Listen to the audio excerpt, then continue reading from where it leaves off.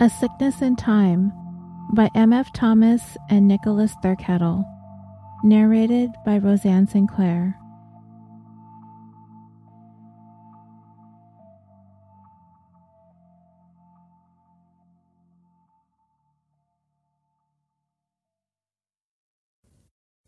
Chapter 10. In another time, they might have traveled in the dark, leaving under the secretive shadow of the night sky. Maybe they would have waited for a new moon, or a night where the clouds sheathed the light of the stars. They would have huddled close against both the cold and their fears, and made every step light to protect the precious silence.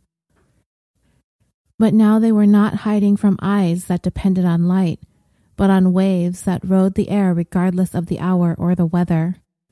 The old accoutrements of stealth were meaningless when what you wanted to hide from was around you at all times.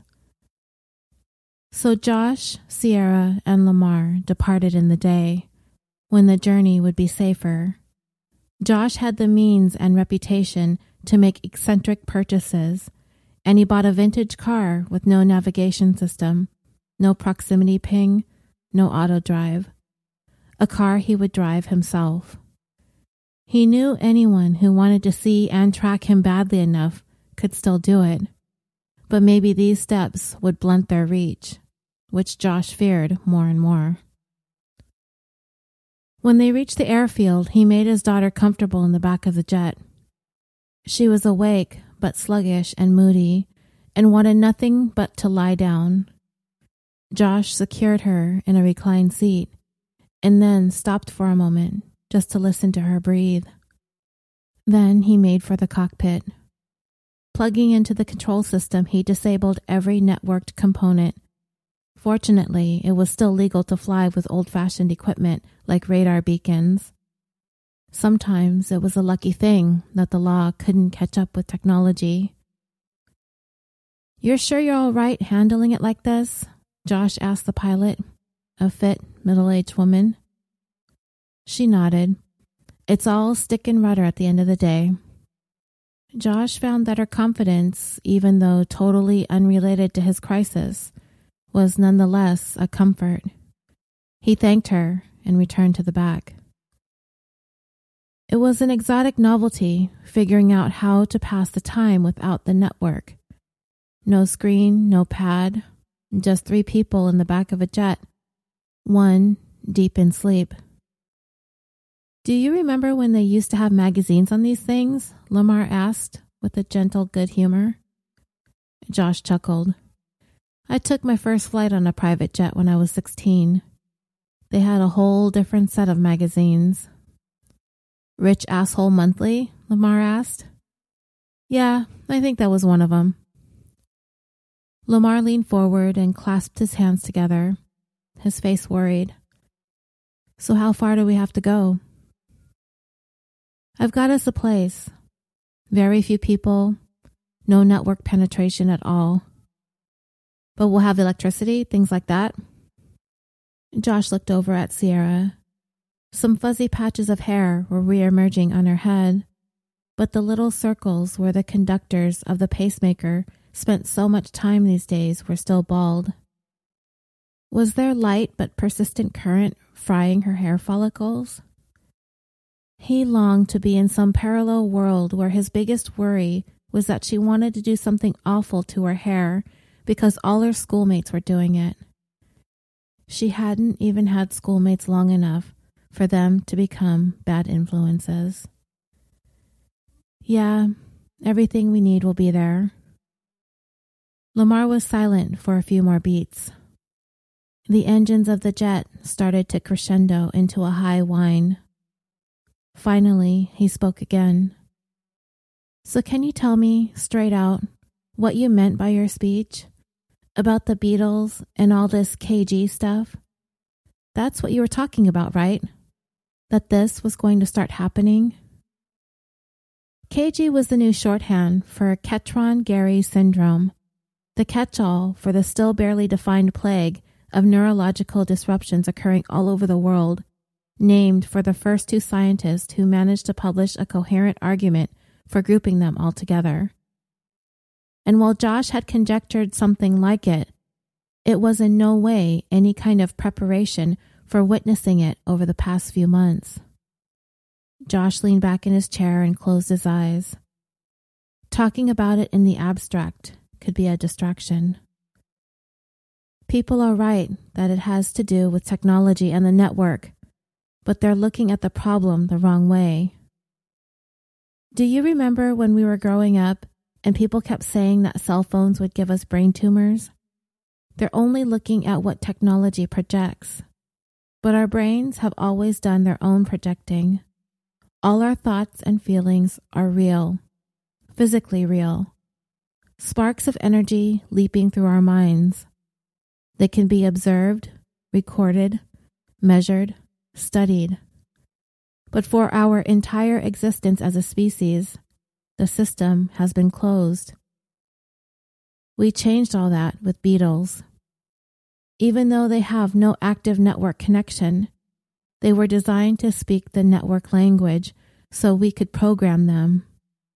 And we connected them with people's brains so that the network language became a permanent part of the brain's infrastructure.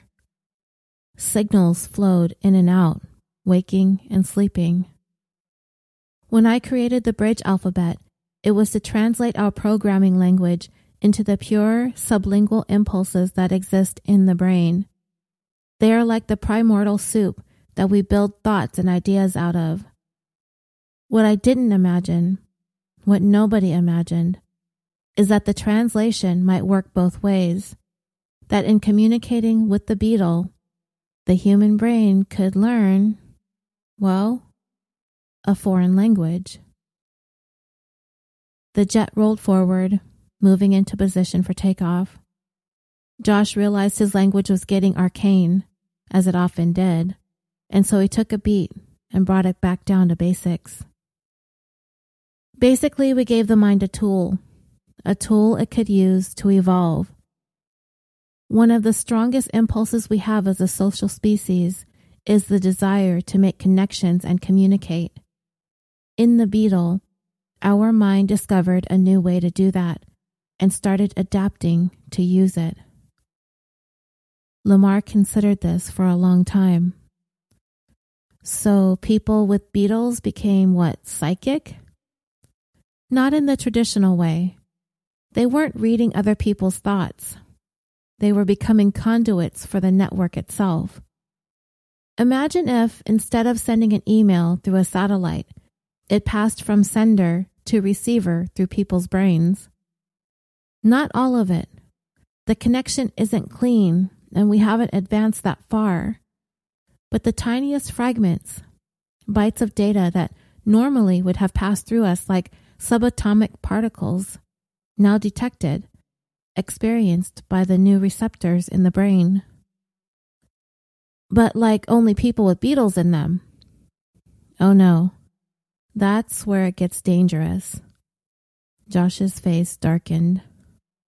Like I said, our minds want to connect. We communicate in a million wordless ways each day. A twitch of the face, a hand rubbing an arm, a hug. When the brain starts to receive data it recognizes but does not fully understand, it builds up as unprocessed noise that finds its way out in, say, a weird dream, a strange new tick in your body. Other people respond to that energy in their own ways. Unconscious echoes, the power of empathy, the kind of low-key mind reading we already do. Even brains that can't comprehend the signals are still hearing the noise, because it's not coming from a cell tower anymore. It's coming from something it recognizes. So everyone gets sick? The engines roared now, and Josh could feel their gathering power even though the jet was still parked in takeoff position on the runway. It was like an undertow, anticipation, and potential predicting the existence of something awesome to follow. Yes, he said to Lamar, looking again at his daughter. Every new beetle that gets put in, even if it helps its host resolve some naturally occurring problem in their own head, amplifies the corruption for the whole human race. The noise is growing, our sense for it is sharpening, and at this rate, it will decimate more of us than any meteor, possibly in less than 3 years. Lamar followed Josh's gaze as the jet shot down the runway, building to a screaming speed. That's why you want to get her away.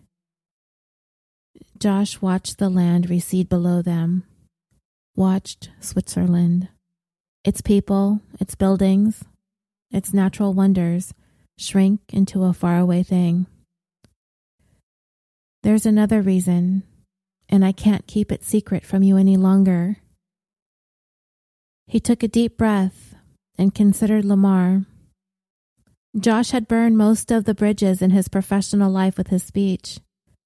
He had isolated himself from all his friends but Min Jun. In time, Min Jun would know.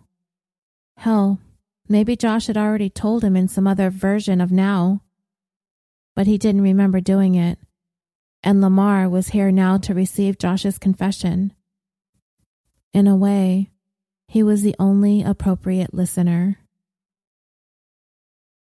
One night, when I was 19 years old, I was working on the bridge alphabet, and I put on some music and got stoned. It didn't stop me from working. I was just bored with the brute coding and wanted to zone out. That was the first time I imagined the possibility that I described to you, that the brain might use the alphabet. At the time, what I cared about most was hacking systems, gaining access, causing trouble just to prove my superiority. And so in the midst of that flight of imagination, I wrote the basic design for a virus. Not a computer virus, a brain virus. One that could be transmitted through the beetle. It would enter your mind without you even being aware of it, like a commercial jingle or a face in the crowd. And it could lay there for years, completely dormant, until, who knows, somebody plays a certain melody on a flute. You see a flash of 3 specific colors in succession. Whatever it is, it happens, and pop. Something bursts up there, and you're dead. And it can't be undone, can't be traced. At the time, it was so wicked, so exciting. But when I woke up, it looked more like just some wank-off hacker fantasy. I bragged about it to a couple of friends and thought that was it. But one of them told somebody who told somebody else.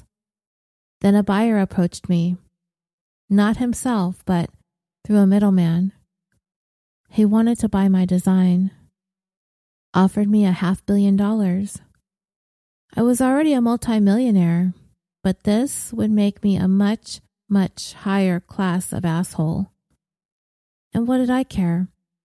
It was a sketch of a theory on top of vapor, and people were throwing stupid money at guys like me all the time back then.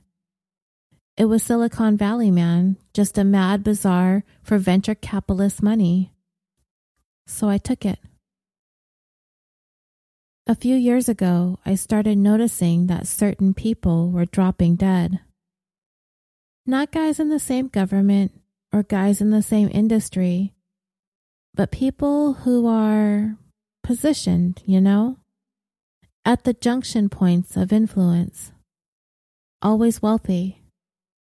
I spent about a year thinking I was just being paranoid. Pattern building is a mother of a double-edged sword in a brain. But they were dying in the exact same way my paper said they would. At moments that were awfully convenient. I dug in and found out that all of them had made trips to countries that didn't sign the beetle surgery ban within the previous 3 years. By then, I was good enough that I could get just about any data that I wanted, and so I finally answered the question I didn't have the moral fiber to ask when I was 19. Who was my buyer? His name was Spartak Kaslik. He was one of the more plugged-in thugs to become pretty rich in industry when Russia went into full-bore crook capitalism. But unlike most of those guys, who just like being king of the mountain inside their borders, Spartak was thinking globally. He funneled money into hedge funds on Wall Street that were pioneering flash trading back when it was milliseconds and not nanoseconds like now, and multiplied his fortune a few times over. Surrounded by guys who wanted reputations, he used anonymity. His network of hackers was better than China's. When the offer came to me, I thought it was just some Wall Street cokehead overpaying to try to get one over on the rest. But for Spartak, it was a bargain. Think about it. The people who have been buying beetles on the black market for the last few years have been traders, speculators, and politicians, hoping to use the extra brain power to increase their returns or gain influence. Instead, Spartak owns them from then on, and they don't even know it. The moment their work interferes with his desires, he can assassinate them with a touch of a button, and no one will ever know it was him. Up until now, since beetles aren't connected to our web, you had to access them directly. Usually not a problem since they're so black market. The virus is probably in before they're even installed. But once one beetle can start hearing another, the virus can jump. And that's just the start of the trouble. His voice grew quieter. I think that we're not far from the point where any brain on Earth could receive it, store it, transmit it. It can never be deleted. The human race itself would be its cloud backup. The old saying is that power derives from a monopoly on violence. Spartak Kaslik, one single man, will have the ultimate monopoly, the power to murder any person on Earth with absolute impunity. And even if he doesn't bother to, his weapon may take Ketron Gary and turn it into a plague we don't come back from. Neither of them spoke for a long time. Lamar finally broke the silence. You think he's after her? Because you're a threat to him now? Josh looked at his ever-sleeping daughter. I know he is.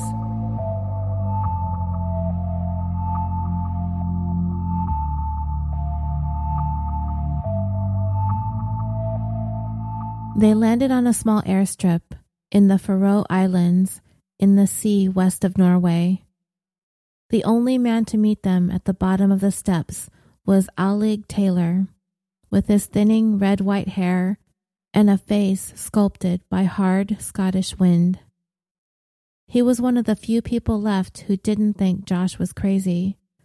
Or perhaps he simply thought Josh was crazy in an acceptable way.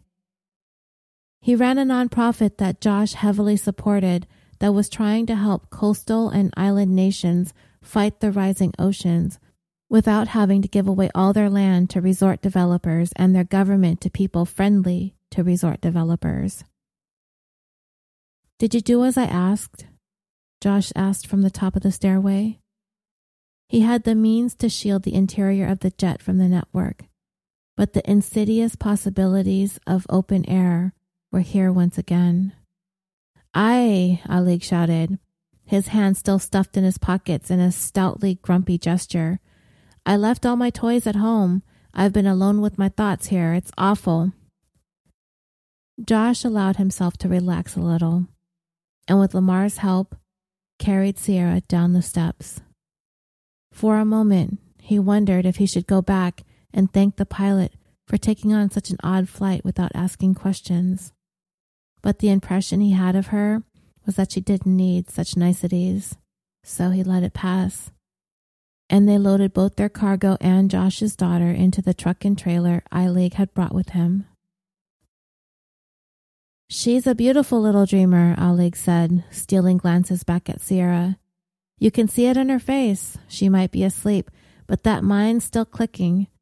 Maybe she's slaying dragons in there." Josh had found himself increasingly unable to talk about Sierra directly, but he made an appreciative mumble and watched the streets glide by around them.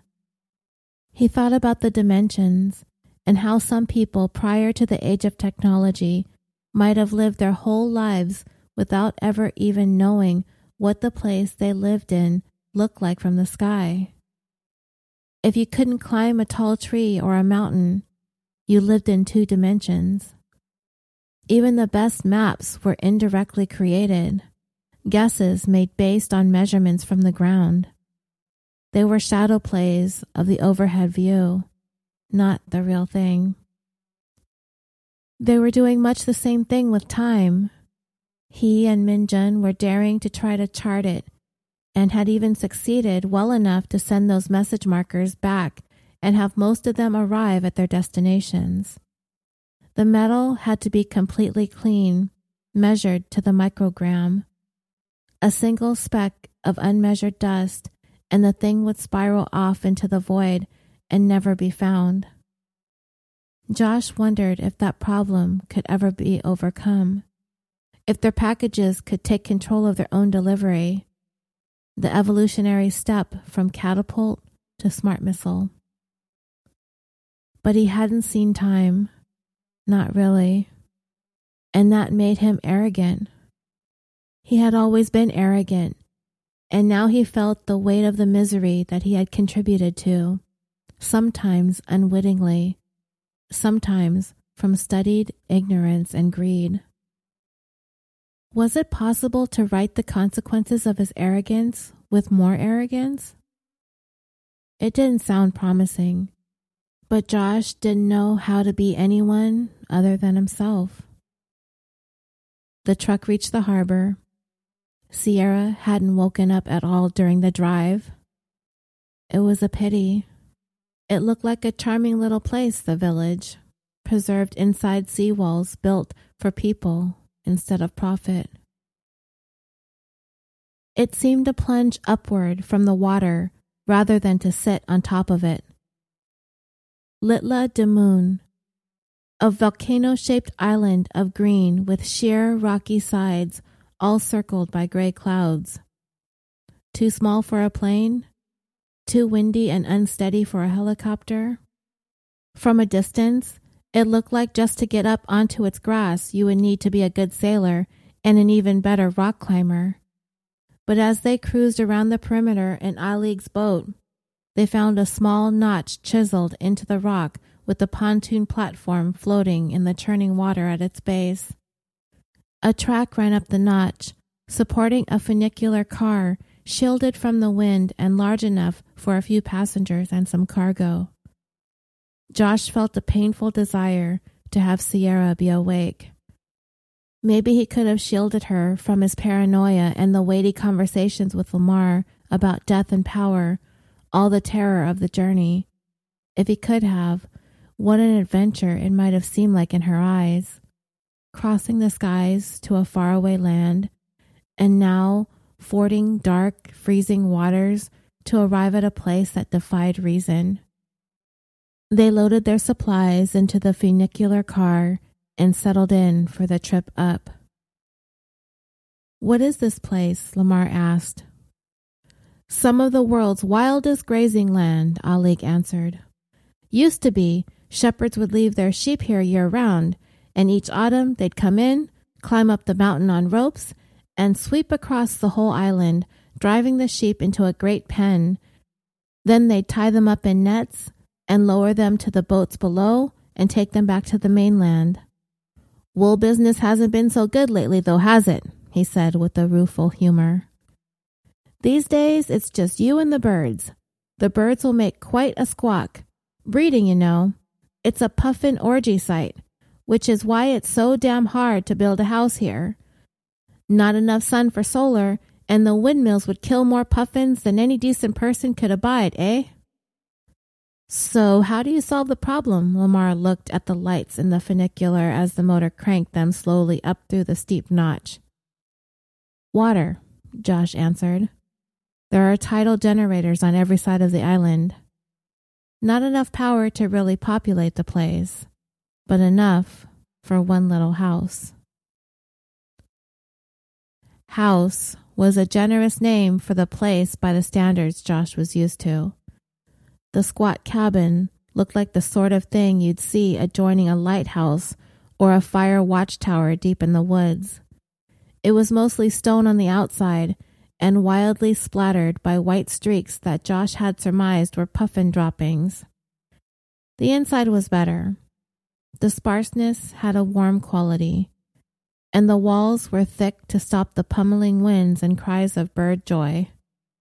Josh looked at the walls. Eilig, thank you. There were shelves and shelves of real books, handsome and hardbound, some illustrated. He ran his fingers across the bindings, the tactile thrill transporting him. In his youth, Josh would have found a place like this to be the functional equivalent of a prison. Now, it represented the ideal escape, or rather, a place that represented everything Josh wished he could be happy with. Family, peace, books, food in the pantry. Lamar, he said, turning to see Lamar already setting up the pacemaker by Sierra's little single bed. Make sure that any day she's up, she's reading. And don't be afraid to show her the hard stuff. Lamar turned with a queer question. What do you mean? You're staying, aren't you? Josh looked his friend right in the eyes. Lamar, the reason I told you everything I did is so there would be a chance you could understand this. I can't come back. If Spartak finds a way to get to me, he will. But if he got to her through me... A surge of feeling broke his voice, and he let the sentence trail off. He was almost grateful to know he could still suffer like this. I can't see her again. Not until my work is done. A Sickness in Time by M.F. Thomas and Nicholas Thurkettle. Narrated by Roseanne Sinclair. If you love listening to this podcast, please leave a review in Apple Podcasts. Learn more about the novel by visiting www.sicknessintime.com.